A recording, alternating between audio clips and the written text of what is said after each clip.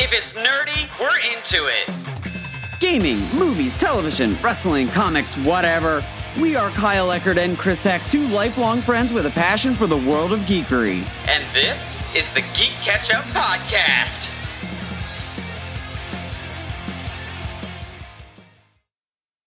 What's good, Geek Catch-Up listeners? I'm Kyle Eckert. And I'm Chris Heck. And you are listening to Season 2, Chapter 32. We are incredibly excited for today because the time has arrived for the half-season check-in of our second annual Retro Sports League Challenge.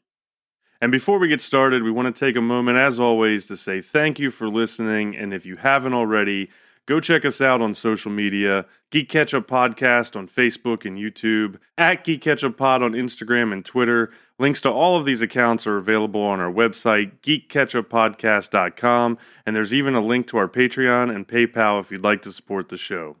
Of course, if you already follow us and would like to help us spread the love of geekery, we ask that you leave us a review on your favorite podcasting platform and share us with your friends and family.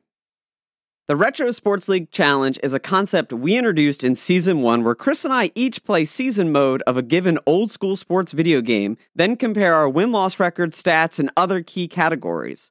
All in hopes of both of us winning our individual seasons and championships to then have a final showdown between ourselves. Last year, we played a shortened 26-game season of Ken Griffey Jr. Presents Major League Baseball on the Super Nintendo. Chris took all the glory while my heart got completely broken, but definitely go check out chapters 4 and 9 to get the full scoop. However, this year we are back with a new game and thank goodness a much shorter season. This year we elected to play a modded 2015 version of the original Nintendo Mega Classic Tecmo Super Bowl, an arcade-styled American football game that is truly one of, if not the greatest sports video game of all time. It was released in December of 1991 and developed and published by Tecmo. Tecmo Super Bowl was the follow-up to the wildly popular 1987 arcade and 1989 NES game Tecmo Bowl. And while Tecmo Bowl did include real names and certain likenesses, it was actually Tecmo Super Bowl that takes the crown as the first sports video game to ever be licensed by the National Football League as well as the National Football League's Player Association. This key distinction allowed the game to feature accurate team and player names along with attributes. All previous games would use fake names or substitutes of some kind, very similar to what we saw in Griffey Presents, where the teams and cities were real, but only Ken Griffey Jr. himself used a real name. This meant that all 28 NFL teams at the time were represented with expanded rosters. The gameplay is seemingly straightforward, as with most NES games. You've got two buttons, an A and a B, along with a D-pad. Each down, the offense is presented with 8 plays, 4 runs, and 4 pass. The offense makes their selection, as does the defense, and from there it plays out like a standard American football game. Tecmo Super Bowl itself, though, features several game modes, including preseason or exhibition, a one-off Pro Bowl game, and season mode that has a full-length schedule, including playoffs and Super Bowl. In season mode, players have the ability to control as many teams as they would like manually or via the coach option, where you choose the plays and the CPU executes. The sheer depth of this game is remarkable as well. Despite being made in the late 80s, early 90s, the game is true 11v11 American football with trackable stats, substitutions, player health ratings, injuries, and adjustable playbooks. One could easily see why Tecmo Super Bowl has the cult classic status that it does. IGN has it rated in their top 100 games of all time, ESPN named it the greatest sports game of all time, and PC Magazine ranked it in the top 10 of the most influential video games ever. It has produced multiple sequels on consoles ranging from the 16-bit SNES Genesis era all the way through to the Xbox 360 and PlayStation 3, but its true legacy actually lives on through countless emulator mods. Dedicated fans taking modern NFL rosters and stats, then making their own updated versions of the game. It's those fans that are allowing Chris and I to add our special twist to this season of the Retro Sports League Challenge. Using our modified NES Classic emulators, we're playing Tecmo Super Bowl, but with 2014-15 rosters. Chris has taken his Cam Newton-led Carolina Panthers, while I'm rolling with Andrew Luck and the Indianapolis Colts. We'll get into our emulators and why we chose those teams here in a bit, but let's first chat about the original Tecmo Super Bowl and our history with football video games in general. So, Chris, we've been playing football and sports video games pretty much since we started picking up controllers. So when was your first experience with Tecmo Bowl and your history with, football video games in general?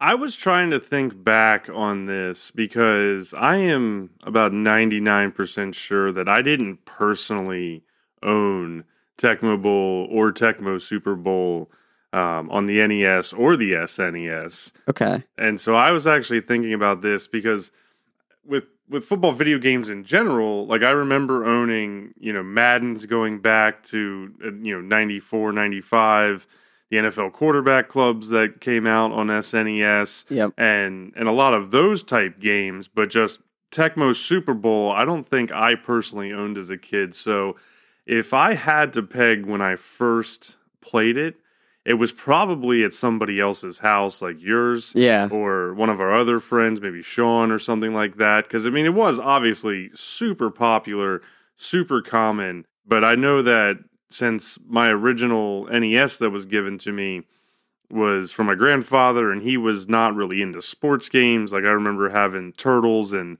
the original X-Men game and playing games like that, Mario, of course. Yeah. And so sports games came a little bit later for me, but I think that this was one that I never got into as much at that time. I don't have that same muscle memory built in with Tecmo like I do with Griffey or NBA Jam or some of the NHL games that we played a lot more than I know I owned.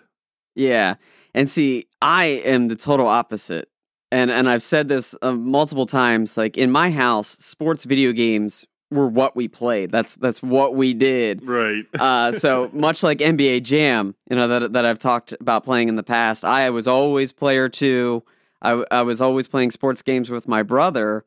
And each sports game kind of had its chosen, or I should say each sport had its chosen game. So for baseball, we always played Griffey. For basketball, we always played NBA Jam.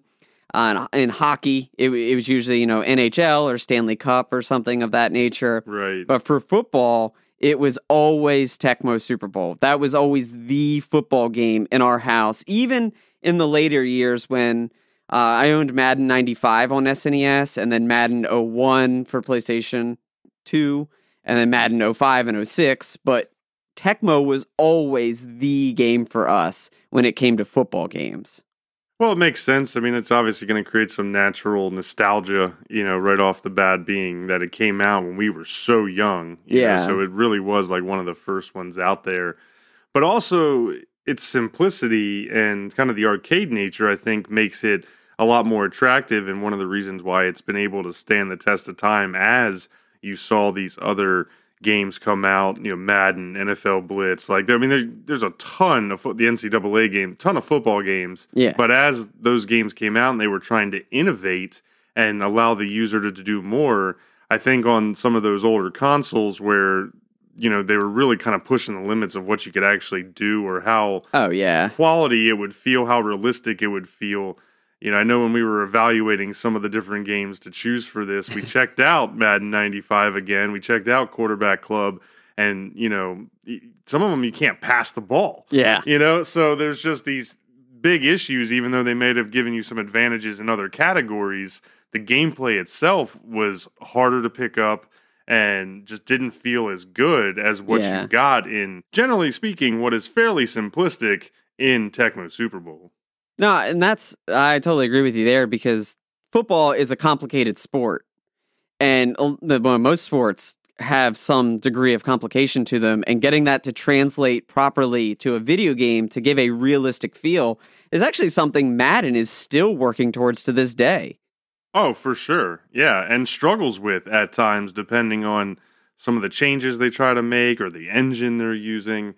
And, to your point, I'm thinking back on one of those documentaries from Netflix recently on the video games. There was a whole section with the guy who started Electronic Arts and talking about how he created Madden, and he was struggling even on the Super Nintendo. Think back now, Tecmo Super Bowl came out on the original Nintendo in 89 or 91, I think. 91, yeah. 91. And then Madden started out on SNES, 8 extra bits, additional processing power and the whole 9 yards, and he still was struggling to figure out how to do more than 7-on-7 Yeah. and all of that. So you think about how much they accomplished, too, Yeah. in Tecmo Super Bowl in 1991 on an 8-bit system. Oh, yeah, and that's why I've always been so impressed with this game, because it's got so much depth. Like, the original Tecmo Bowl, the arcade and SNES version, the 87, 89 version, was 7v7. It wasn't a full team, it wasn't a full roster or a full playbook, but Tecmo Super Bowl went full 11v11. You had interchangeable starters, at least on the offensive side. Right. Each team had its own playbook. Each team had its own trackable stats. Like, that is truly remarkable for an early 90s game.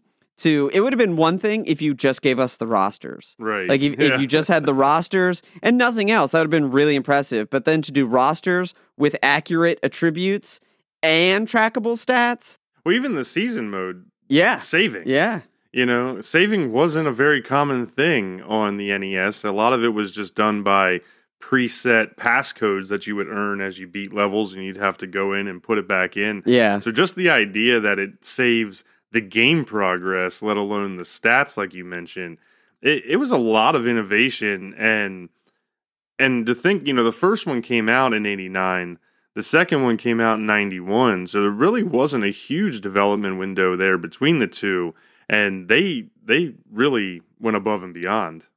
Well, I think the 89 version of Tecmo Bowl is a port from the arcade 87 version. Okay, that would make some sense. Yeah, so they basically they got it over and then had a couple more development years to really go full bore with Tecmo Super Bowl. But it's just impressive. And it's covered widely in the world of sports. Everybody knows about Bo Jackson. Oh, yeah. And Barry Sanders in the original version, and how epic they are, because, you know, while they do have appropriate stats, Bo Jackson was legit in real life. Put him in the computer. Bo knows. Yeah, Bo knows. Like, he's gonna blow up. So thinking about Bo Jackson, we used to play. One of the reasons this game was stuck with me for so long when I was a kid was because I had an older brother, and that was the game that he and his group of friends played. So I was always tagging along, you know, being the little brother. Yeah. And then especially as we got older, and like I was a bit of a teenager, and then when I was 18, I would go and I would hang out with my brother and his group of friends, and they would have tournaments. And when they would have tournament nights, everybody had their selected team that they would play as. My brother was always the Bills, the Buffalo Bills in the original version. Jim Kelly. With Jim Kelly and Thurman Thomas. Yeah. Bruce Smith. It was a solid D. That was when they were going to the Super Bowl and like losing in the Super Bowl for like 4 years straight. Yeah. And then, you know, Big Brian, he was always the Eagles with Randall Cunningham and, you know, scrambling and things like that. Of course, Randall Cunningham isn't in the original game. He's QB Eagles. Right, yeah. And actually, Jim Kelly is QB Bills. Too, yeah. Yeah, Jim Kelly is QB Bills because they didn't have three of them. And Bernie Kosar, Bernie Kosar is QB Browns. And I always thought Bernie Kosar was a weird one. But everyone had their selected team, except you weren't allowed to pick the Niners and you weren't allowed to pick the Raiders. Too powerful. It was like the two rules. Yeah, it was too powerful because Bo Jackson was just unstoppable.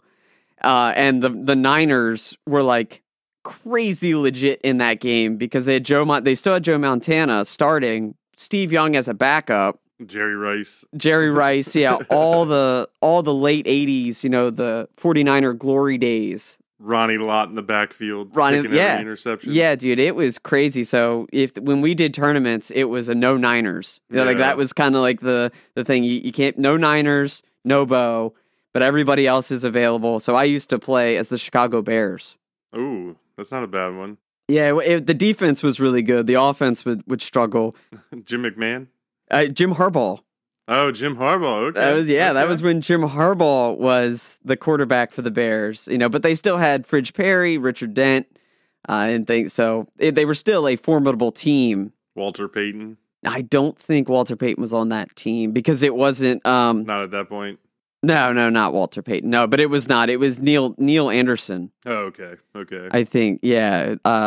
Definitely Anderson. I could be wrong on the first name there, but that's who I used to be. I never won a tournament I never even got close. That they were all much older, much more experienced with the game. But either way, the game would live on, and it's through these ideas of these iconic players, and it helped the game stand the test of time.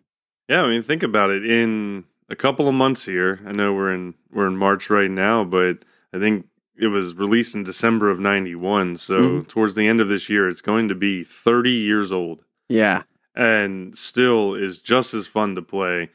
It's really kind of impressive, too, how you see so much of what is even into modern-day Maddens in this game. Like, you can see the foundations of just football video games. And with sports, some of that just is natural, right? Because they're copying something that's already been in existence. There's rules and the way it plays out.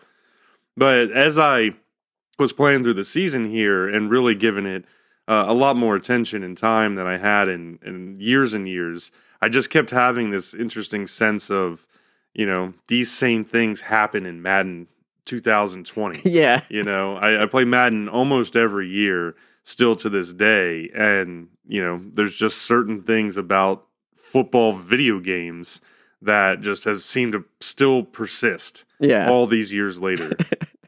They can't, they just, some of it, like you said, is ingrained in the sport. Right. But some things just could be little weird quirks that you can't do anything about. And it's just the way it plays out in a digital space. Well, even as an example, just to give at least an example, even like the passing.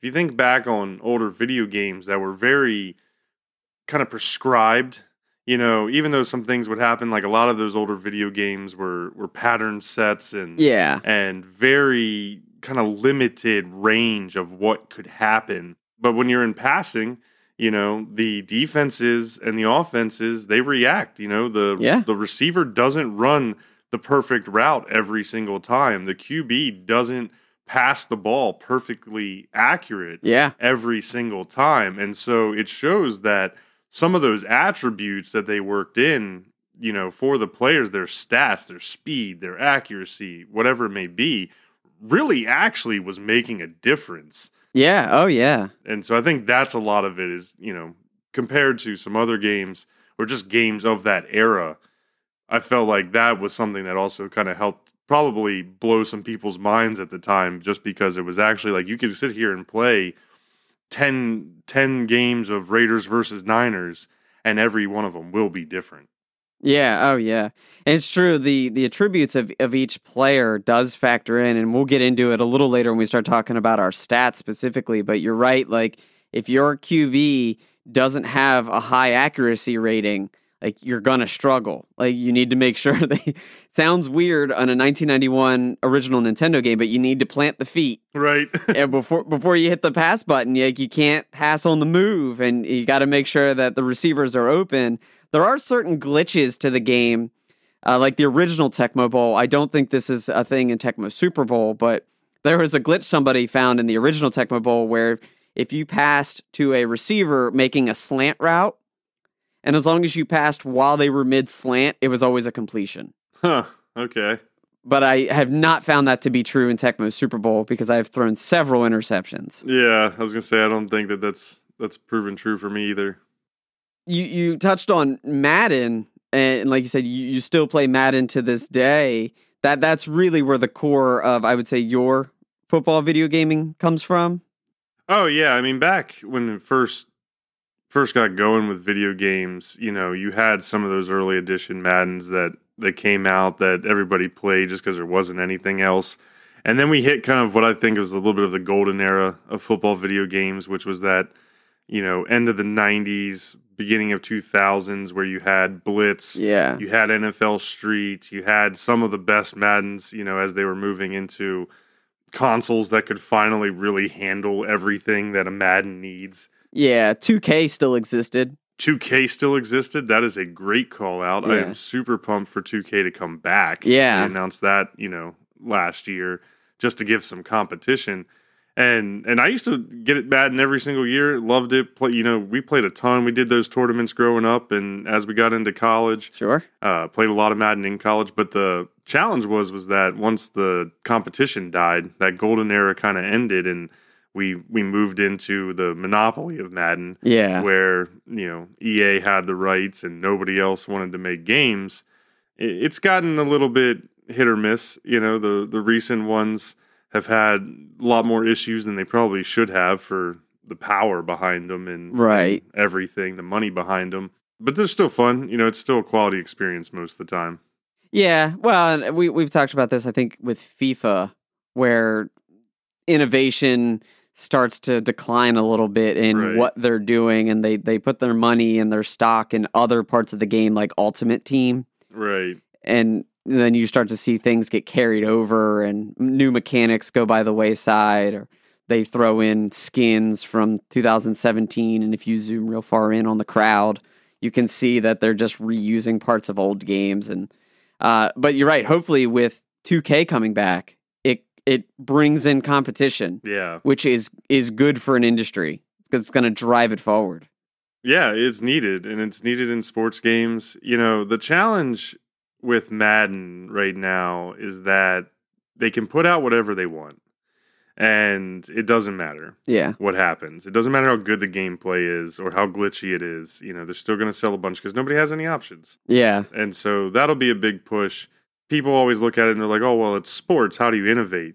We've seen it over the years. There's tons of ways to innovate sports games and do them in some different fashions. But the main core aspect that has to be done right is the gameplay. And I think that's something that Electronic Arts in the last few years has kind of lost, where they put this time into a story mode or the Ultimate Teams or whatever it may be, and they half-ass them, just to be real honest. And none of them blow you away. And then they also struggle with the gameplay. And I think I'm going to tie it back here to Tecmo Super Bowl. I think that there's a lesson to be learned in Tecmo Super Bowl for the Electronics Arts guys, because the reason why this one game in 8-bit stands the test of time still is that the gameplay is the number one aspect of it. Oh, yeah. It is about what you do on the field and that flow and that fun time, it's all about gameplay, and everything else is just slight fluff. Yeah. And I feel like we need to see, Madden get back to that. Well, and I know an exact moment in Tecmo Super Bowl that brings a smile to my face. It never gets old. You always get a joy out of it. And it's doing the play action pass, and you're rolling out up top, and you either see your streaking receiver down the line and you hit a bomb. It feels so good. Or that's being covered and you hit the dump off in the center of the field. And it's just that mechanic and that gameplay keeps you coming back time after time. And another thing that keeps you coming back time after time is these modded versions. Right. Because as cool as the old school game is, the dedicated fans out there that have created these modified versions with updated rosters have kept the game fresh as well. So, we are playing a modded version of Tecmo Super Bowl. We're playing with 2014-15 rosters using our NES classic emulators, which have just been really cool because it puts a fun twist. We keep using a twist, but it keeps it fresh. Yeah, it definitely freshened it up, and we talked a lot about which year we were going to play, and, we even talked about using Bo Jackson and some of those guys and going back to the original, which was very tempting, but we thought bringing it up a little bit would make some sense and just kind of make it a little bit more with the times, relevant, I guess, with some of the current rosters and players still being in the NFL. Obviously, we went back a few years, so 2015, that was for some of the roster choices. Of course, Andrew Luck on Kyle's beloved Colts is no longer there, and so we wanted to include some of those guys just for the fun of it. So we went 2015, but the emulators have been great. I think the number one aspect, especially if anybody listened to what happened during our first Geek Ketchup Retro Sports League Challenge and the Griffey games that we were playing on legit, old school consoles or some of the remakes that can play some of the old school consoles, there was some struggles there and they were hardware driven. Oh, yeah. So using the emulator definitely cuts through some of that. It's a lot more reliable, yet you're still getting the same experience. Yeah, the having your season reset in the middle of it, which is why I highlighted, like, it's just nice that it's a shorter season because 26 games was a lot last year, especially with the hardware problems. We were constantly in fear that our cartridges were going to reset. We were going to lose all our stats and have to start over. That happened to me on several occasions. Definitely go check out last season's Retro Sports League and get the full scoop. But it was those were heartbreaking moments. So using the emulator has given you a little bit of a safety net, just having save files. Yeah, well, I mean, I played 26 games last season. You played like 60. Yeah. You know? Yeah, I might as well just played a full MLB season at that rate. Yeah, my fingers hurt. I can't believe, go check it out. There was a weekend where I had to blitz and might feel like my thumb still hurts from it. I'm sure. But definitely got to give a shout out to the Retro Game Fans page on Facebook because their admins are the ones that actually built the emulators that Kyle and I use. They're super cool. They build them into the NES Classic or SNES Classic consoles. So like those mini console reissues with the HDMI out and all of the games on there and the save files, the additional functionality that Nintendo put into those. Yeah. So the admins over there are awesome. They are totally worth the money. Our emulators came in and they look, just like the little systems still, but 20,000 plus games from 40 retro consoles plus, pretty much every classic arcade game that you can think of. Talking Commodore 64, NES, Sega Genesis, Game Boy, if you can name it, Atari, it's all in there. Every version of Game Boy, from Game Boy, like original Game Boy Color, Game Boy Advanced, Game Boy DS, like it's all there. Point and click, keyboard and mouse stuff. Oh yeah, it's almost overwhelming when you first get it because there's just too many choices to play, but it's even got a bunch of homebrews, hacks, never before released versions of the game, so that's where a lot of the opportunity here for Tecmo Super Bowl 2015 came in because it included it there. So definitely go check them out if you're into emulators.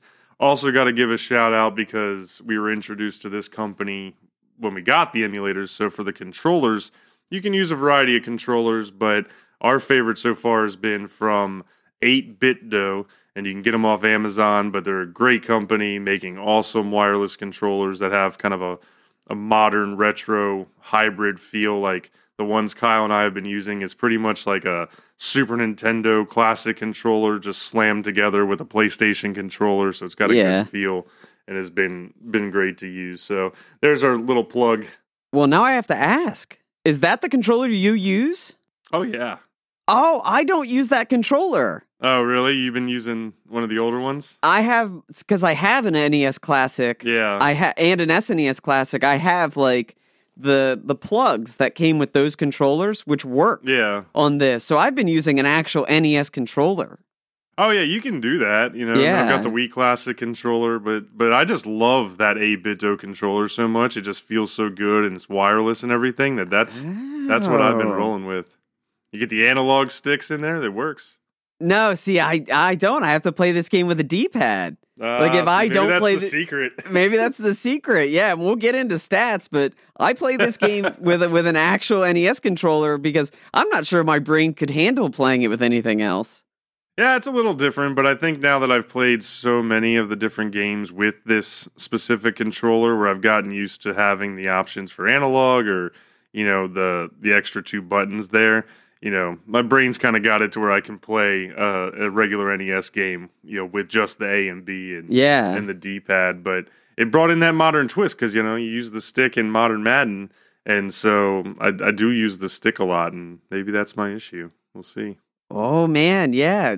See, that's not how I play my emulator. Like, when I go to play an NES game or a Game Boy game, I plug in my NES controller. Look at you purist. And then when I go to play Super Nintendo, I plug in my Super Nintendo controller. But I've said in the past, I have small hands, so I like the SNES controller. It fits in my hands better. Yeah, I could see that. Yeah. Wow, so much. That explains so much here.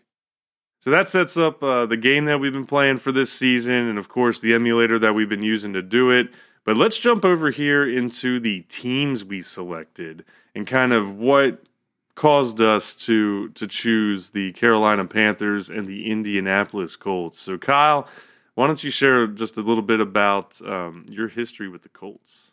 Yeah. So growing up, we watched a ton of sports in my house. Like, it was pretty much the main thing we watched all the time, from tennis to football to golf. Like, if there was a sporting event on, that's what was on the television. We watched our sitcoms and a couple other shows, but for the most part, it was always some sort of sport on the television.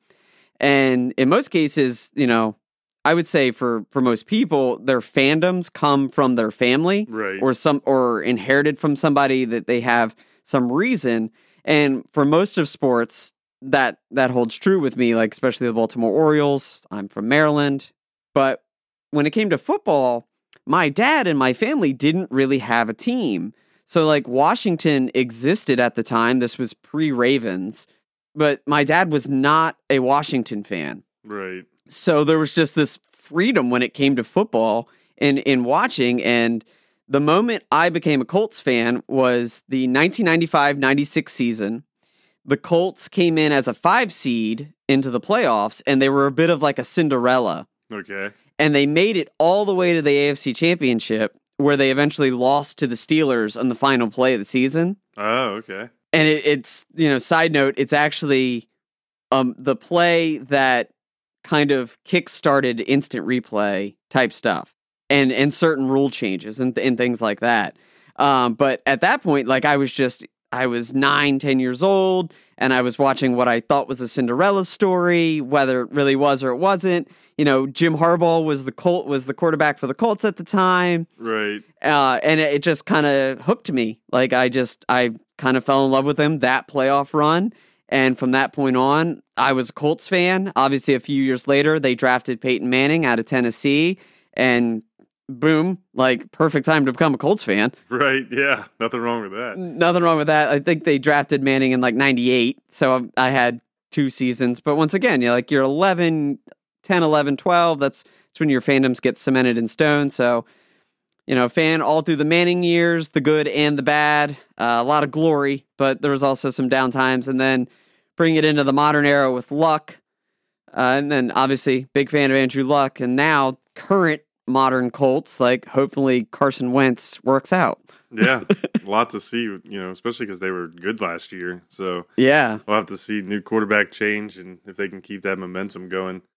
That's pretty cool. I didn't realize that there was no real football team in your family's history, because I do remember the strong sports background. Yeah. And of course, we all know your brother now is a giant Ravens fan. Yeah. But I thought you were going to maybe say Pittsburgh or something that your dad was a big fan of or whatnot. But I was racking my brain because there was no memories there. And even now, I would say my dad is Ravens leaning. Okay. Like, that's the best way to put it, but he's not a full-blown Ravens fan. He doesn't have any gear. My brother, totally different. My brother is a Baltimore Ravens fan. Right. You meet him and But my dad still to this day. And I don't know whether it's because he didn't love Washington, but he just kind of they were on because of local area television. Like, that's kind of who you got to watch. It was either that or the Eagles. Yeah, of course. Or the Steelers if you were in Western Maryland. Right. But yeah, he just never cemented it. He just enjoys the sport. My dad's very unique in that way when it comes to sports. Like,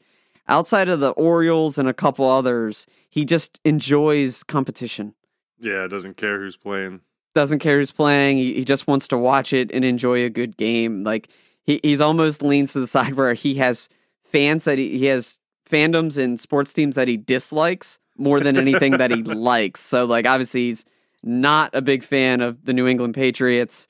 Doesn't like Tom Brady all that much. Right. Definitely hates the Yankees. Yeah. But it's really funny to kind of see how that played out. And I think to some extent that still affects me.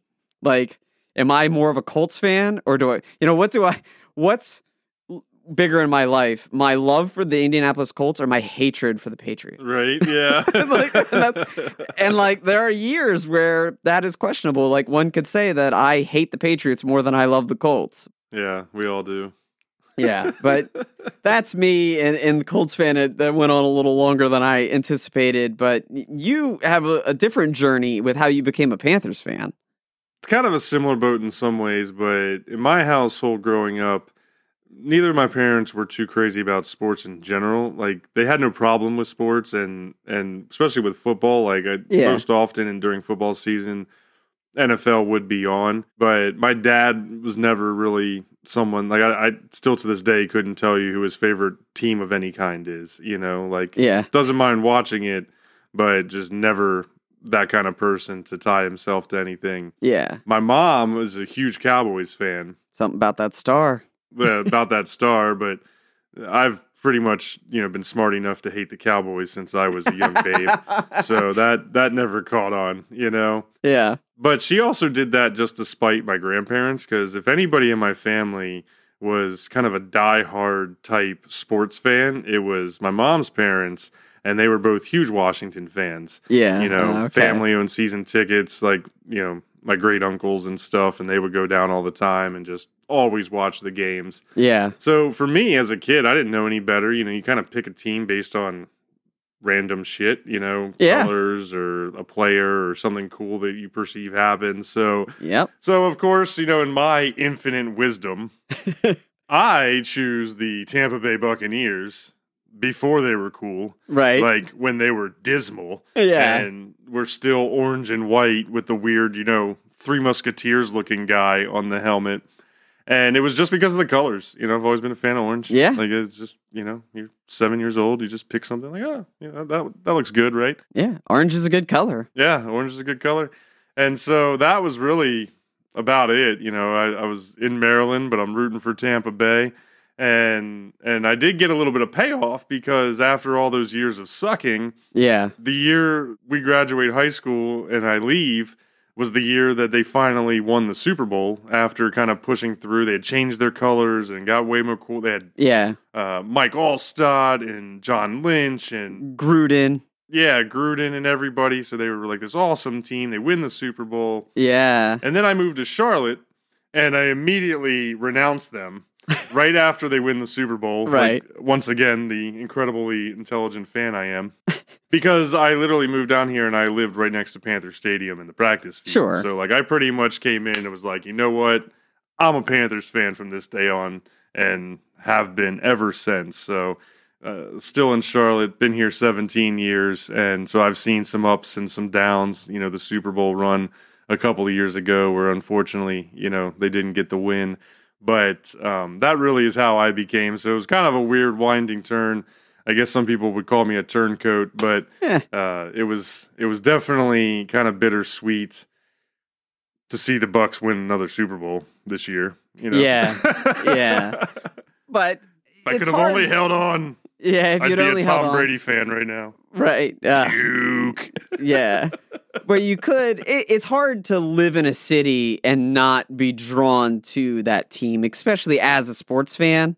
Like, it's what's on TV. So you just naturally start to root for them. And I'll say that, like, living in Maryland, I actually don't get to see that many Colts games. I see way more Ravens games than I see Colts games. Yeah. So there was a period of time where, you naturally start to float towards that team just out of, distance and because of the city you live in. So yeah, I think in the end you'll have made the right choice. You didn't want to be a Tom Brady fan anyways.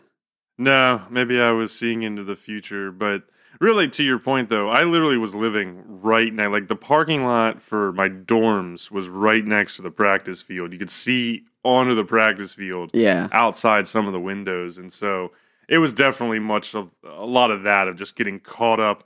And the Panthers weren't terrible at the time. They weren't top end, but they weren't terrible. Yeah. But, there was a lot of excitement and stuff. So it pretty much just made it easy to make that shift. And where we grew up in Maryland, Baltimore, Washington, all of those teams are playing an hour away. Yeah. It wasn't the same proximity, or you didn't really have the chance to run into a player like I have here multiple times over the years, as you're out and about and things like that, just because, boom, we are right next to it. You're right there. And Carolina was relatively young. Yeah. As a team. Like they didn't come along until like think 95, 96. Yeah, so it was like a 10-year-old team. A 10-year-old team, and so that, really sucks you in as a fan to get on board with a new team and kind of a new organization. I know we've got a good buddy that lives in Austin. Yeah. And he's kind of going through that with FC Austin and MLS. Yep. Like, it's just, and you've got it. I shouldn't say you've got it with the MLS team coming to Charlotte. New Charlotte team coming. It's so easy to get swept up in that, so.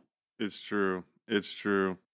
All right, Kyle. Well, the stage has been set for the second season of Geek Ketchup Retro Sports League Challenge, and we will be back with all the stats and outcomes of our first 8 games right after this quick break.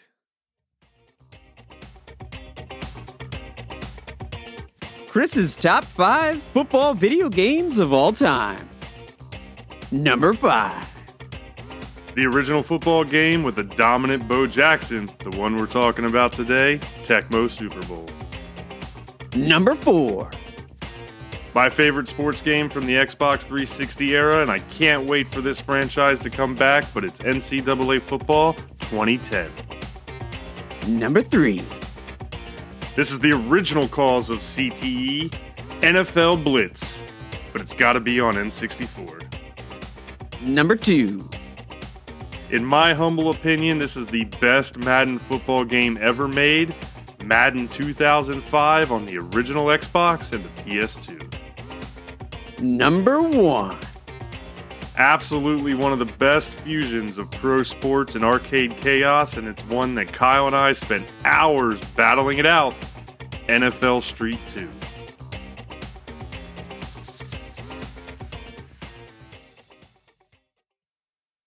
Shout out to all the Street games. That's a series I would love to see come back one day. Absolutely. That is a discussion for another time, but NBA, NFL, FIFA, bring them all back. Yep. Why not? PBA, I want to see it. I want to see Street PBA.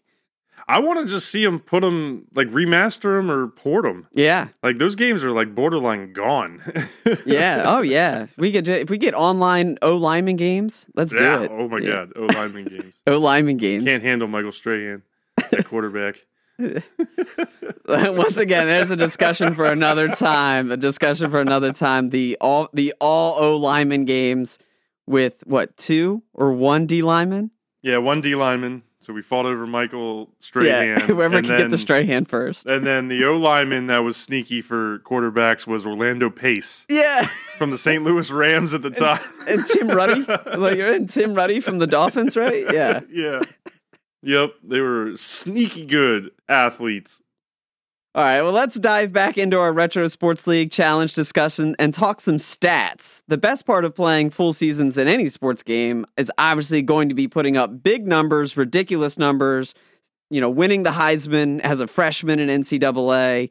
However, and I don't know how you feel about this, Chris, Tecmo Super Bowl actually feels like it's keeping me in check to some degree.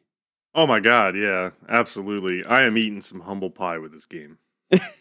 Well, I just mean with the stats. Like, I keep having games where I think I'm having high statistical games, and then I look at the rest of the league, and I'm like, damn, no, I'm not. Oh, well, yeah, that definitely applies to me, too, for the same reasons. But I'm kind of used to that, because in my Madden games, even though, I may have some blowouts in the more current times, the way I play football games, I'm very run first. I always tend to have a lot of low statistical categories for a lot of the sexy stats. So, okay. But I know where you're coming from, because pretty much in any sports game, the computer stats, outside of maybe your 1 or 2 top players that you're just feeding all the time, usually the computer's gonna wax you. Yeah. But you said you've been eating some humble pie here as far as overall games. Oh my God, yeah. I started out 0-4. Dang. Wow. After how good the last year's Retro Sports League went with Griffey and all my time playing football games over the last 30 years, like I walked into this being like, I've played Tecmo before. I'll be fine. It's it's just Tecmo. Yeah. And yeah, I started out a whopping 0-4 and was extremely dejected.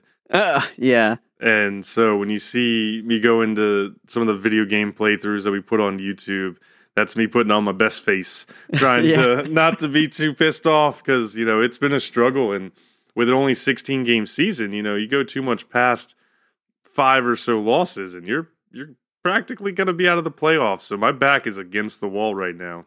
Yeah, I mean, it is certainly difficult. And I feel like the jump from preseason mode to season mode, the computer gets way harder. Oh, for sure. That definitely gave me a false sense of security because I was doing a couple preseason games, just as a warm-up, get back into it after it had been a couple years since I had really played it, and was winning. I won all of them, Yeah. Handedly, no issues. And then jumped into the season, and it was just the total opposite. And we'll get into it a little bit, but when we look at the stats, what's crazy is that every one of my games have been extremely close. Okay. Like, I have a difference. I'll just jump to this one stat to make my point, but my points for to points against difference is separated by 2. Oh, wow. Yeah, that's crazy. Yeah, so my points for was 158 and my points against was 156. I have actually scored more points than my opponents completely, but I am still lost all these games. And through the first 8, I did get a couple of wins, so I'm 3-5 total. Okay. But yeah, it's been heartbreaking. Yeah, well, 3-5 is good. I mean, what you have to take away is in games 5 through 8, you're 3-1. Oh, definitely a big change. Yeah. It's kind of the tale of 2 quarters of the season, I guess. Yeah. But yeah, like it got me in a position where I still can get to where I need to go to be in the playoffs here. Right. But I pretty much am going to have to win out for the most part.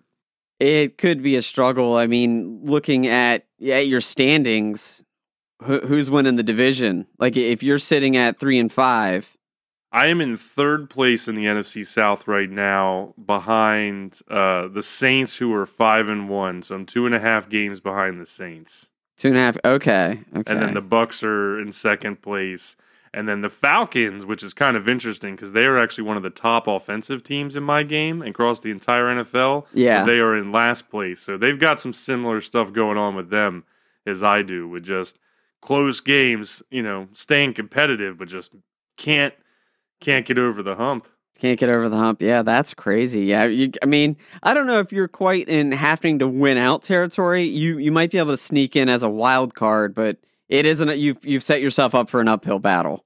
Oh yeah. It is completely night and day from how our last seasons went, and it's all I can think about was like, not quite the same. But this must have been how Kyle felt last year. Yeah. Oh, I was. That I felt like I was telling you all the time. I was so frustrated all the time last year because you want to win, you want to play well. Like what I will say is like I was like 500 for the most part last year, I think maybe, or something like that. Like I was keeping it competitive. Right. I never went like I feel bad for saying it in this way. I never quite went as bad as where you are now, like as for win percentage. Yeah. And and really start to get nervous. And I always kept the confidence that I would go on a streak because baseball is streaky. True. Football's a little different. It's each game matters tremendously. I will say I've had a few close games. My season's been a little different because it's almost alternated between like total blowout and then close game. Okay. And then total blowout and then close game. And there was a lot of thoughts that it was a computer assistance situation, which I thought existed in this game, and I still think exists in this game, where if you start like housing a couple teams, then the computer's going to adjust against you. Right. And so my first game of the season, I waxed the Denver Broncos, and it's out there on YouTube. We're going to make sure to post it. Check it out. But I waxed them hard. And then in my second game, the Eagles bounced back and gave me some serious trouble. Like it does do it. Yeah. Whether it's super deliberate or whatnot, like there is a feel to it that if you do well, then the computer starts playing better against you. And if you struggle, then they don't. And I had some of similar things, but like I kept thinking, okay, when I was struggling, I was like, oh man, I should come in and be able to get an easy victory, and it just something kept going wrong. I couldn't get the tackle, or coming up against a couple really really beastie rushers that just put 150 yards on me easy. It was just always like something just kept squeaking out over me. Yeah. Well, and the rushers, it's interesting that you highlighted trying to stop a good running back, because that is what I've had trouble doing in the games that are close, or the games that I feel like the computer is working against me. It's the running backs. Like when they break one, they break one. Oh, yeah. And it's ridiculous. I think in my second game against the Eagles, LaShawn McCoy was basically unstoppable. Yeah. And he had like 2 or 3 insane breakout runs and literally went for 259. Wow. Yeah, and I was I believe it. What the hell is that about? I think he's actually the top rusher in my game. So, like, he must be maybe the best running back in the game in this year, possibly. It's possible. That seems consistent. Yeah. I mean, it would make sense for someone like that to be strong in Tecmo Bowl. I'd have a tough time believing in the 14-15 era that LaShawn McCoy is the best running back in the league. Sorry, Eagles fans. Yeah. He was on the back end of his prime years, I think, at that point. But yeah. So what is your overall record right now? So my overall record is 7-1. Ugh. Yeah. Crushing me. Yeah, 7-1. I had a really strong start to the year. Like I said, I blew out the Broncos, then had a nail biter against the Eagles, but squeaked out the win. And then I played the Jaguars. That one's also out there on YouTube. Blew them out worse than I blew the Broncos out. That felt really good as an AFC South fan. Nice. And then I had a tough matchup against the Titans. That was another close one. Rivalry game. Yeah, a tough matchup against the Ravens in Game 5, but ended up winning both. Ultimately ended up winning both. But the biggest game, ultimately, then I played Houston, which was a solid game and a solid win. And I was like, oh man, I'm rolling up here, waiting for one of these teams to basically just screw me over. Like nothing I can do. It's gonna happen. They're gonna beat me. They're gonna be unstoppable. They're gonna pick all my plays. I'm gonna get blitzed every down. And that came in Game 7. Okay. And that came for me in Game 7. There was nothing I could do to beat the Cincinnati Bengals. Oof. Like, yeah. And they were undefeated at the time. Really? That going into that game, that was a 6-0 against a 5-0. Wow. Like they had already had their bye. And so they were 5-0 and I was 6-0. And Giovanni Bernard legitimately had like 146 rushing yards in the first half. Oh, I believe it. It's like I wrote down like, this is the definitive moment where I believed that the computer assistance was out to get me, that there was nothing I could do to beat the Bengals. And Andy Dalton was like Ken Stabler. You couldn't he was ridiculous. He was scrambling all over the place. He was just whipping the ball around like he was the snake, man. He couldn't be stopped. Yeah. And then I had to watch your game against the Bengals, and I was like, what the hell? Like, clearly they're not that good. No, but I mean, you saw Giovanni Bernard in the game that we put on YouTube with me. Yeah. Had like 200 yards or something in that game and was pretty much their whole offense. Andy Dalton wasn't quite as bad, but I couldn't stop Giovanni Bernard to save my life and like barely came out of that game with a win. Yeah, that was a nail biter. Definitely go check out Chris's game against the Bengals. It was pretty good. Like, and as far as the games on YouTube right now, it really is. It kind of tells the tale of our different seasons because mine are just two insane blowout wins with like a ton of cool plays. So it's definitely worth the watch. While yours are just nail biters. Yeah, complete drama from beginning to end. Yeah, but as far as the division goes, I kind of looked at it and hadn't thought about it until doing a little bit of prep. I'm actually 4 wins away from clinching. Wow. Yeah, because the next best team in the AFC South for me is Houston, and they're 3-5. Okay, yeah, you're way ahead. And that actually has happened in my game. I was looking through all of the different divisions, and most of them are very tight. Yeah. But then there's one, and it's actually the Broncos are 7-0, far and away best team in my game. And they've pretty much like locked up, it seems, the AFC West. But all the NFC teams, like Philly was 6-1, but, Dallas and some of them are right there. And then the rest of the divisions were, somewhere between 3 and 5 wins and within, 2 games. And so it seemed like it still is, for the most part, anybody's, season. And I'm kind of banking on that, being that I'm only two and a half games back from the Saints. But I also was thinking that I haven't played a whole lot of in-division games. Like, I feel like I still have a lot of divisional games left in the back half of the season for whatever reason. And so that might be my one saving grace, is that if I can win the right games, then I could still squeak out maybe even a division win, which would guarantee me a playoff spot. But, the Saints are looking pretty gnarly. Yeah, that's interesting because I've already played everyone in my division once. I may have already played and just wasn't paying enough attention to it, but for some reason I was thinking I had only played 2. Yeah. And I have to go back and look. I didn't get a chance before we sat down here, but I was thinking that somehow I had only played 2, and so I was going to have a lot of division games in the back half. Because I played the Bengals, I played the Seahawks, like I played the Ravens. I played a lot of non-division games for whatever reason. Yeah. That's interesting. We'll see. In my game, the AFC is like not competitive at all. Ooh. Like it's pretty much like the Bills are 7-1, the Bengals are 7-0, the Steelers are 6-2, I'm 7-1, and then the Chiefs are 5-2 with the Chargers at 4-4. And then there's a huge drop off after that. Versus the NFC is very reflective of what you're seeing, where like every division is crazy tight. Yeah, that's exactly how it is. Yeah, every division with the exception, even the NFC West, where the Seahawks are 7-0, the Cardinals are still right there at 6-1. Wow. Okay. Yeah. Everyone else is in the 4-4, 5-2 range.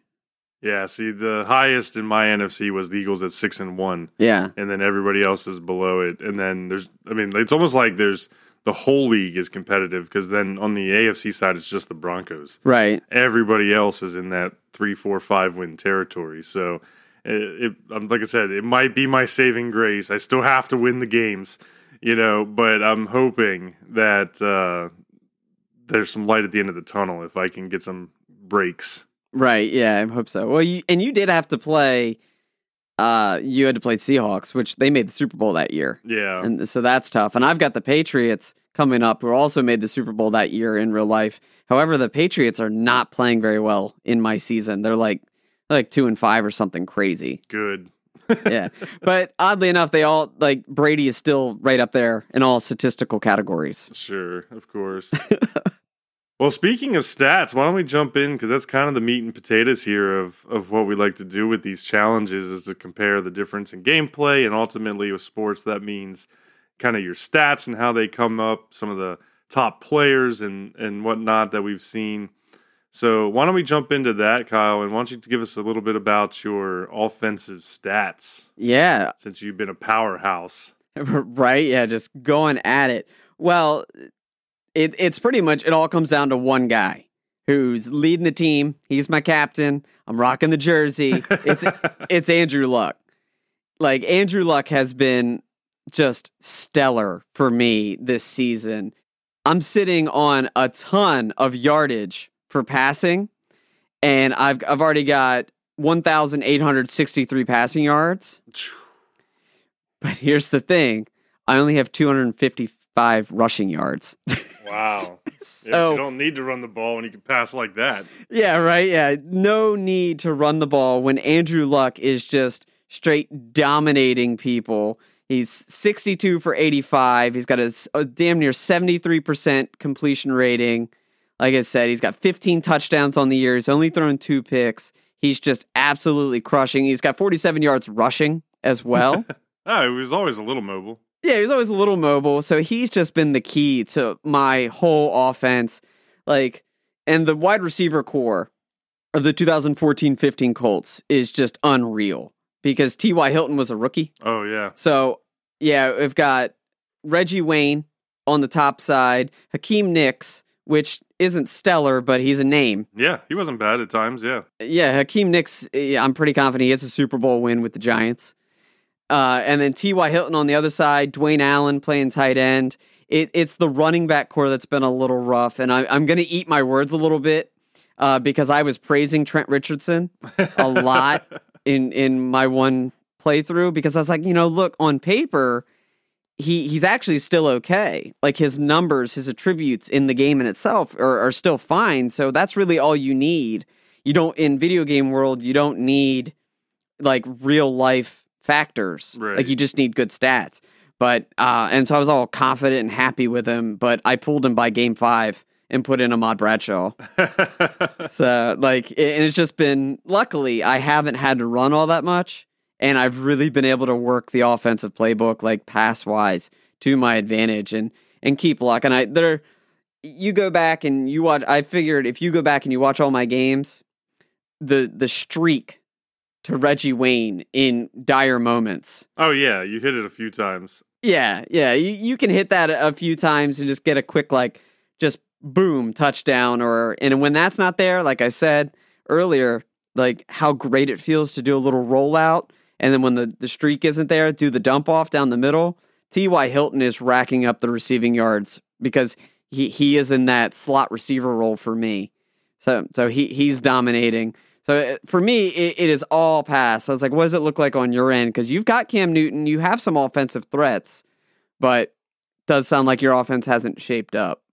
Yeah, I think this is a spot where your additional experience with the game really shines, and seeing the YouTube videos and kind of looking at direct comparisons of gameplay, you can see that you're just the more mature passer, more established, and then of course Andrew Luck and your receiving core are superior in the passing game than Cam Newton and the Carolina Panthers receiving core. Because at that time, I'm pretty much sitting on a young Kelvin Benjamin who never lived up to the hype. And then on the other side, I've got Jericho Cotchery, who I think was kind of a little bit of a veteran at that time, not super athletic. Yeah, that was his time post-Jets. Exactly. Yeah, we were second team. Yeah. And then Greg Olsen, who I think was still a little bit younger, and so he's solid at tight end, but I have nobody really that can burn it down the field, get a lot of separation. Honestly, Benjamin drops a lot of balls. I've had a lot that have just hit him and bounced off, which is really frustrating. But Cam Newton, the name of the game is the stats, are fairly realistic. And he has terrible completion percentage. He makes a lot of overthrows and missed throws and things like that. So even when I've got a guy wide open, I'm just not hitting him. Yeah. And anybody that's paid attention to Cam Newton over the years, they know that that's how he is in real life. The dude just throws balls over people's heads. It was always his biggest issue. Yeah. So that really has, I think, made it harder for me to compete, because when I get in some of these bad situations, I don't have that confidence that, like, okay, I can just go run a pass play and get a long third down or whatever it may be, or a big score. That clock in this game runs fast. Oh, yeah. And, the games are fairly short. So if you're really in a position where you need to try and score in under a minute or something like that, like, I just really don't have that in most cases. Occasionally, sure. Yeah. It's going to happen, but not consistently. So when you look at how you've got, 1,800 plus yards, you've got about 1,000 passing yards more than me. So right now, Cam Newton's passing is 801 yards. I think he's got 8 total touchdowns, but I've got 9 interceptions. Oh, dang. Yeah. So the passing game is just really struggling right now compared to my run game, where I've got 12 rushing touchdowns and Newton has 9 of them. Yeah. So he's still coming up for me on that side, especially when I get in the red zone. He's beastie. Yeah. So that's been good. But a lot of it comes down to just how I play football games. I'm a run-first guy, like I said earlier. Right. I don't typically have the big flashing passer, but I also only have 809 rushing yards. So I'm like dead even, 801 passing, 809 rushing. But I don't feel like the balance pays off as much in this game as it does for me in Madden. Right. And so I think that that's kind of causing me some struggle. Like, I almost felt like I need to just kind of be one or the other. And it seems like I'm going to have to pass a lot more in the second half of the season here because I'm just going to need more points to kind of just make sure I get these wins. Yeah. And we're going to have to see if it works out. Yeah, and it's true. The game favors passing. Like, as much as Bo Jackson is a legend, Barry Sanders is a legend for the original game, the game does favor critical moments you need to have your go-to. And I think I have greatly benefited from, in times of need, in a 3rd and 10, I know that I can count on Reggie Wayne and or T.Y. Hilton to make a play, and I have the confidence that Luck's going to get it there. Yeah, it could be one particular play or two particular plays that you have a go-to. Have you thought about changing the playbook to kind of adjust to those needs?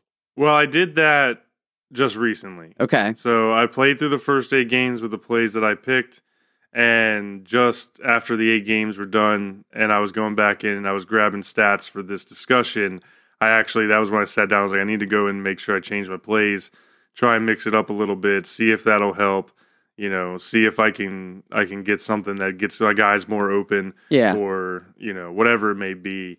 Because right now I'm the 31st overall offense in the entire league. I am second to last in the entire NFL.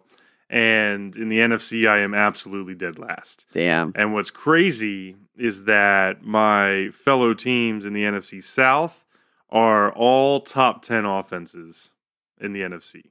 Wow. Yeah. That's so it's crazy. Yeah. Like the Falcons have the top passing yards with Matt Ryan. The Saints are the Saints. They've been putting up offense, since the beginning of time with Drew Brees. Yeah. And so it's just been real tough. Yeah, I'll tell you, as strong as I have been in the pass game, my run game being so bad is actually keeping me from being in a top category for total offense. I'm only 14th in total offense. Okay. Looking at it, the Panthers are actually 20th. So they're doing better than I am. Yeah, with a similar divide, though, because in my game, the Panthers have 1,105 passing and 927 rushing.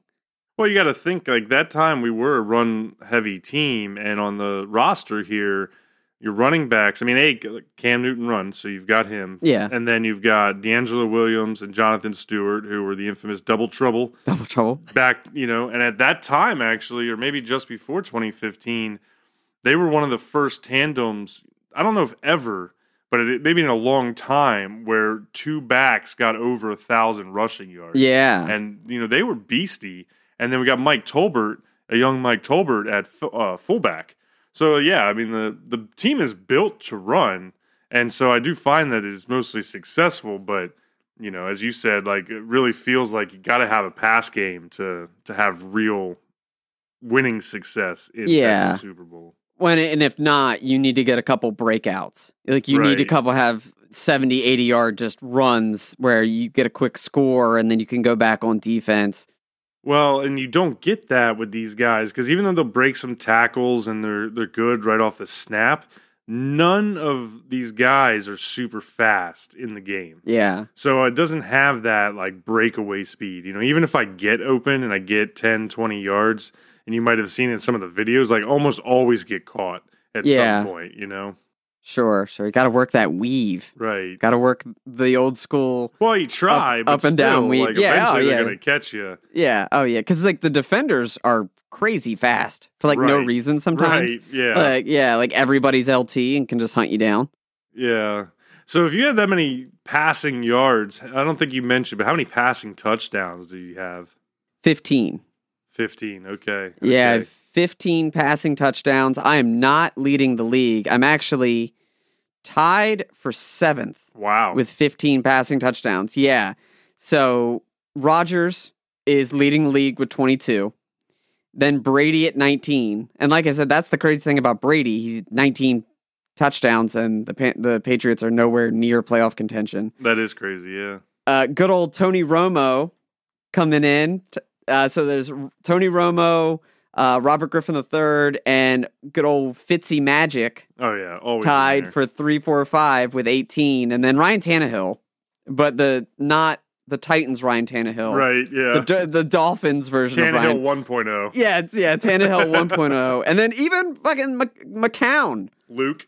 Like Luke McCown. Luke McCown for the Buccaneers is tied with 15 passing touchdowns, and Roethlisberger and Brian Hoyer is in there as well. So, like, it's so weird. Like, I have all this yardage, and I'm dominating yardage. It's, the other guys are just, like, I'm number one in yards, like, far and away. Number one in yards, but not for passing touchdowns. But that also plays into my strategy a little bit, where I have a tough time passing the ball inside 20 yards. Doing short passes.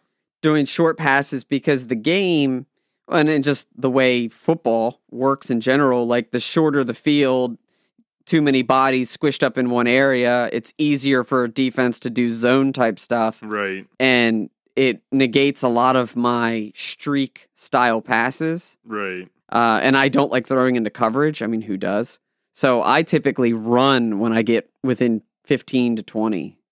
Well, and it's a little harder to read the passing game, or at least for me, in Tecmo Super Bowl because of the left to right orientation versus the top and bottom.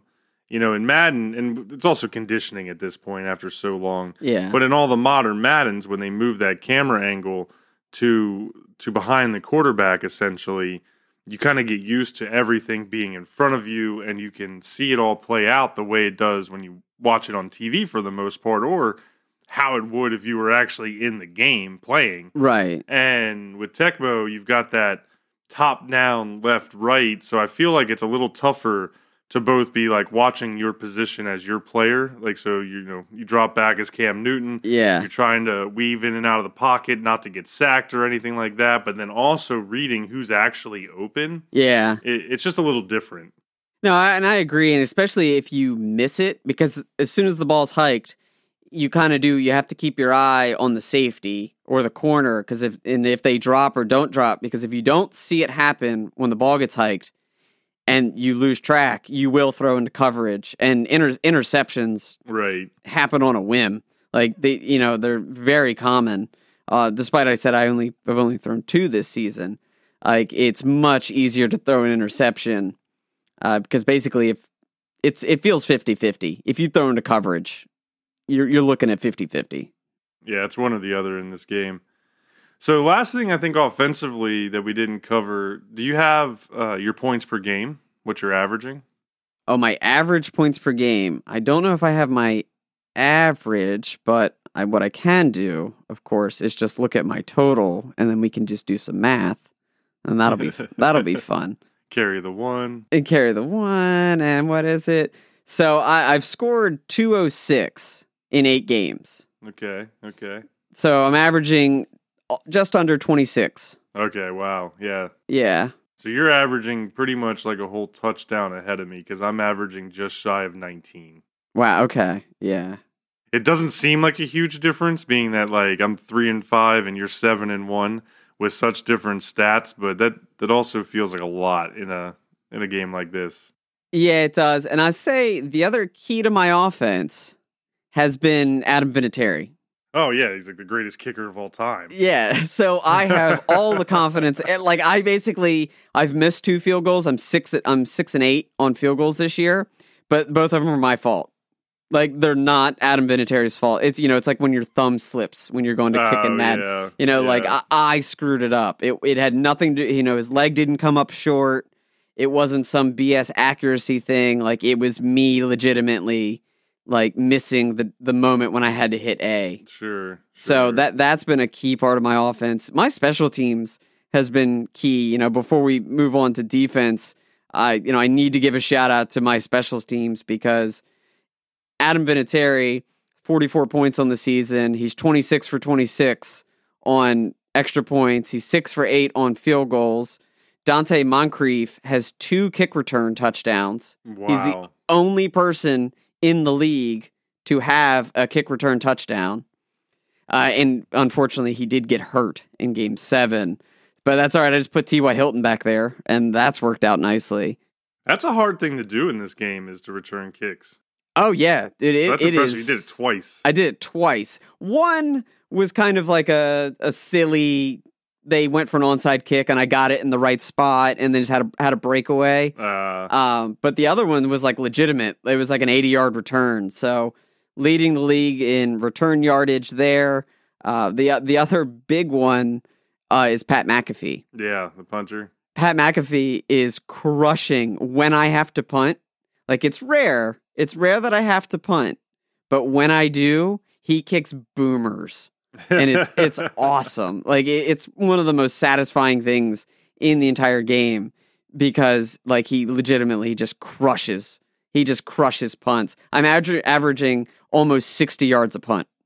That's funny you say that. So you definitely, I think, have got me on the field goal kicking. Graham Gano has definitely never been quite as good as Adam Vinatieri. He definitely doesn't have the playoff and championship pedigree. Right. But solid kicker in his prime. So I'm 18 of 20 on extra points. It's pretty much because of, like you said, you miss the alignment. It's kind of a tough kicking mechanic anyways because that arrow is unforgiving and moves so fast. Yeah. 2 out of 3 on field goals, so I haven't really kicked a ton of field goals yet. But Brad Nortman, my punter, yeah, he's up there with what you're saying. He's number 1 overall. Yep. So, that's my claim to fame here is that out of all of the NFL, I've got the best punter. For the brand. Yeah. And he's averaging 59.1 yards. Oh, okay. So it sounds like we've got some similar punting going on. Yeah, we do. I was being exciting. A little giving. McAfee's average for me is 56.6. Ah, okay. We see who's really closer to 60 now. Yeah, but he's got 283. He's only punted 5 times. Oh, no, I think I didn't grab it, but I think I've punted like 10 times or something. It's been more. Yeah. But Vinatieri's really the key because I've had two game-winning field goals in the final 30 seconds. Wow. Yeah, that's a big deal. Yeah, and that was my game against the Ravens and then my game against the Titans. Like, 2 clutch kicking moments at the end of the game, like, and your heart gets racing, like, because like, if I miss this is a loss. Right. And it's going to be bad. And we got glory on the line here. Right? Yeah, and all the glory. The highly respected Retro Sports League Challenge. Indeed. Well, we've covered offense. We've covered special teams. Let's get into what I believe in this era of our teams, your team probably takes the advantage over mine, and that's defense. Yeah, the Panthers have long been a defensive team, and so that did help out here. They've got some good names on the team. It wasn't quite the defense that we saw the year after when we went to the Super Bowl, but young Luke Kuechly is here. Nice. You've got Roman Harper in the backfield who was solid, Thomas Davis, and then the Kraken Greg Hardy for his blip of goodness, is all I'll say. But he is on this team, and he is contributing, so we can wrap it up here with the defensive yards. I love playing good defense in a football game. Right. It's boring football, but when I play Madden, I'm going to run it down your throat, drain the clock, and then I'm going to get it back from you when I play defense. So that's how I roll. And so it's like night and day with my team. Yeah. And I think, you probably could garner this from the fact that my point spread was so close between points allowed and points given. But my defense is 10th overall in the NFL and 8th overall in the NFC. I've only given up 2,015 yards. And that has been the one saving grace to keep me in these games despite my lack of offense. Yeah, that's not bad. It's respectable. It's respectable. I'm boasting a little bit. I am 4th in total defense. Ooh. And I've only given up 1,793 yards in total offense. And I tell you, like, people just can't pass on me. Really? Like, I've only given up 617 passing yards. Wow. In 8 games. That's impressive. Yeah. But my run defense is abysmal. I have the worst run defense in the league. I've given up over 1,100 yards, almost 1,200 yards in rushing. Like I said, Giovanni Bernard, Sean Green, and LaShawn McCoy all went for 200 plus yards per game on me, and it's just couldn't stop them.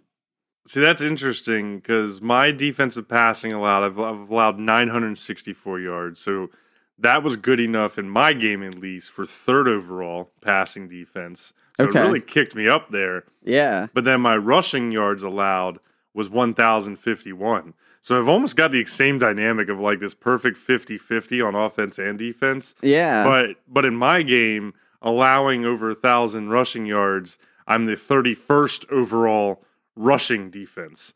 So I'm like literally at the top of the barrel for passing and the bottom of the barrel for rushing, and there's only a 100-yard spread between the two. So like that is really kind of how close everything is lining up in my version of the game.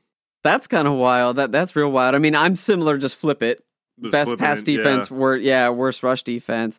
And I don't know, for me, I think it's because I drop back. I take Robert Mathis on the high side, and I drop back and usually play pass defense and kind of commit that if they run, I'll go for the tackle. Sure. Like I'm responsible for that, and so obviously with everyone running all over me, because when I play defense, I don't pick run plays. Always pick pass. Like I always pick pass because I want my corners to always cover the pass. That way, like they cover the deep ball, and then I can cover anything in the middle. Yeah, and get at least the first person to the ball if it's a run.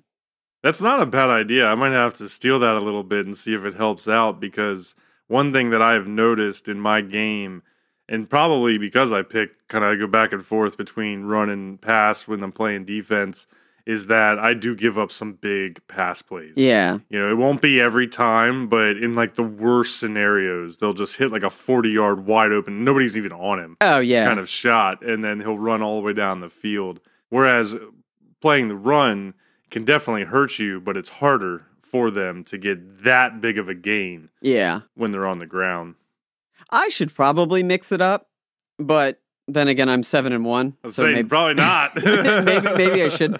I just always have it in my head, like that exact situation where you said when you've got one of the two outside receivers streaking and you see that nobody's on them, that's a panic nightmare mode for me in Tecmo Bowl. And it could be the CPU doesn't always take that pass. But if they do. But my history with the game and playing against human competitors, they're always going to see it and they're always going to like burn you. Yeah. So it's that fear that if they, like you said, if they do, it's going to be bad. So by extension of all that, I only have 5 team interceptions. Oh, see, that's what I was about to ask, was what your interceptions were, to see if they were much different from mine. Yeah, there was only 5. So like I said, I've got the CPU covering. I have a lot of, if it tracked incompletes and kind of like knockdowns and things like that, I think that would be high. SWATs. Thank you, SWATs. I was like, man, what is that stat called? And so yeah, my interceptions are low. Sacks are high. I have 27 team sacks. See, that's the thing, the difference here. So I had 5 interceptions too. Okay. So that's kind of interesting that, you know, you're playing such better pass defense, but we've got the same amount of interceptions. Throw it out there. I have 4 fumble recoveries. Ooh, nice. But for sacks, I thought I was going to get you on this one. I was like, oh, okay, here's the one stat I'm going to get you on. But it's not too far of a distance if you had 27. I have 31 sacks through 8 games. Nice. You know, I've got Colin Cole, who really isn't around much, I think, in the NFL anymore, but was probably a young rookie or somebody on the team at the time, but he's crushing it.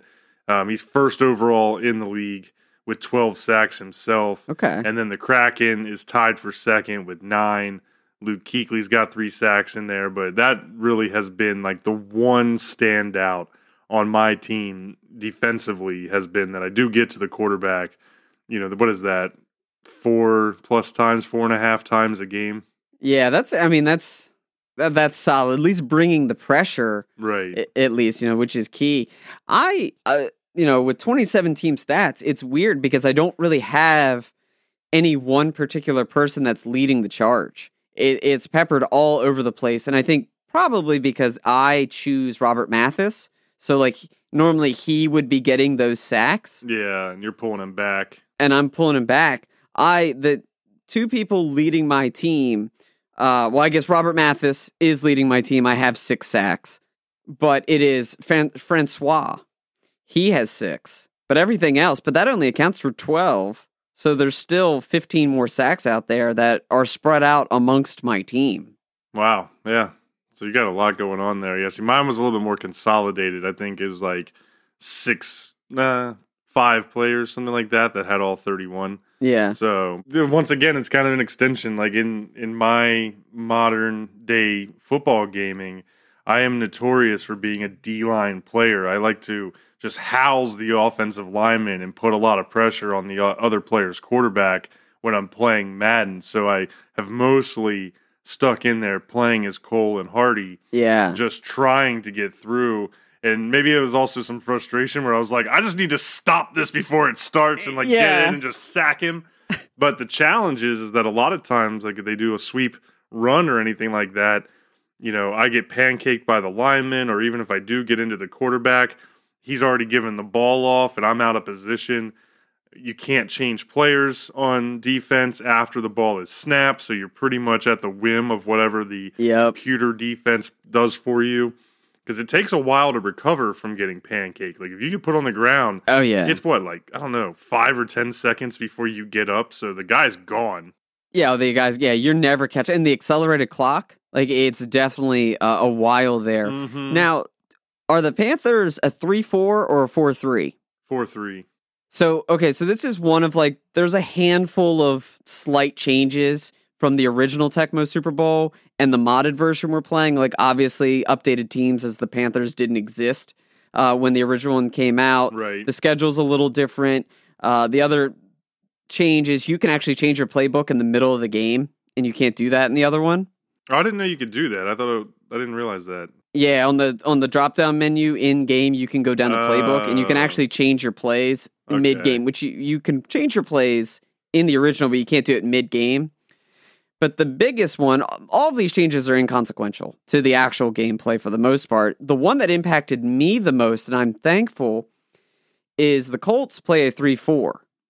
And in the original game, everybody played a 3-4. Okay. There was no 4-3 defense. And so it created this for the nose tackle. When the ball is hiked, you can just go up and around the center real quick. You actually don't even have to engage with the center. You can make a quick cut to cut the hole. And that's harder for me to do when I'm playing with a 4-3 defense. Naturally, that's just how football works, Kyle. There's just more bodies there, so that's going to be harder. But that would be a thing if I were to choose a D lineman, how I would choose to do it. And I think I would struggle with your defense in that strategy with 4 D linemen. Yeah, I mean, it's tough. Sometimes you get straight through. A lot of times you get pancaked. I've done some dropping back here and there. If I really think that they're going to do a pass play, I'll try and pull somebody back out of desperation. But just really nothing has stuck. Yeah. As yes, this is going to work. So I feel like I was making some strides and doing some things better as the time went on in the season, and I was learning, probably more than I had in a long time with this game. Right. Really stick to my statement about humble pie. I feel like I had to kind of get over myself in those first couple of games because I had a lot of confidence. Play a lot of games, play a lot of football games, whatever. Oh, yeah. And I've played a lot of Tecmo Bowl over the years, but not nearly as much as you have. I know that for a fact, and not a whole lot recently or even in the last, probably 5 years. So yeah, it all caught up to me. And so now I've got to fight for my life to, make this back half of the season competitive. Otherwise, you are absolutely going to take the crown from me.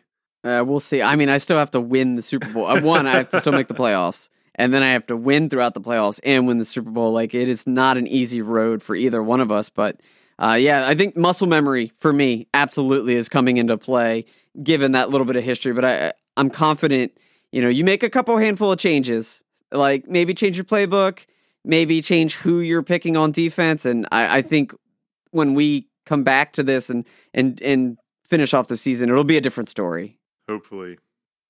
Well, what a difference a season makes as the tables have completely turned for Kyle and I as his Colts have taken a commanding lead in the AFC of his game while my Panthers are floundering in mine. Thankfully, there is still a long way to go before this season's Retro Sports League Challenge is over, and I'm going to be doing all I can to make the playoffs as I refuse to give up the crown that easily. But jump on social media and let us know what your thoughts are about Tecmo's Super Bowl, and be sure to keep an eye out for the conclusion of this challenge in May. Thanks for listening. If you enjoyed this chapter, be sure to hit the subscribe button to get new chapters of Geek Catch Up every 2 weeks on Apple Podcasts, Spotify, CastBox, or wherever you listen to your podcasts. Be sure to follow the show on social media, and you can find us on Facebook and YouTube at Geek Catch Up Podcast, or on Twitter and Instagram at Geek Catch Up Pod. Links to all these accounts are in the show notes below and on our website, geekcatchuppodcast.com. Stay saucy, you nerds.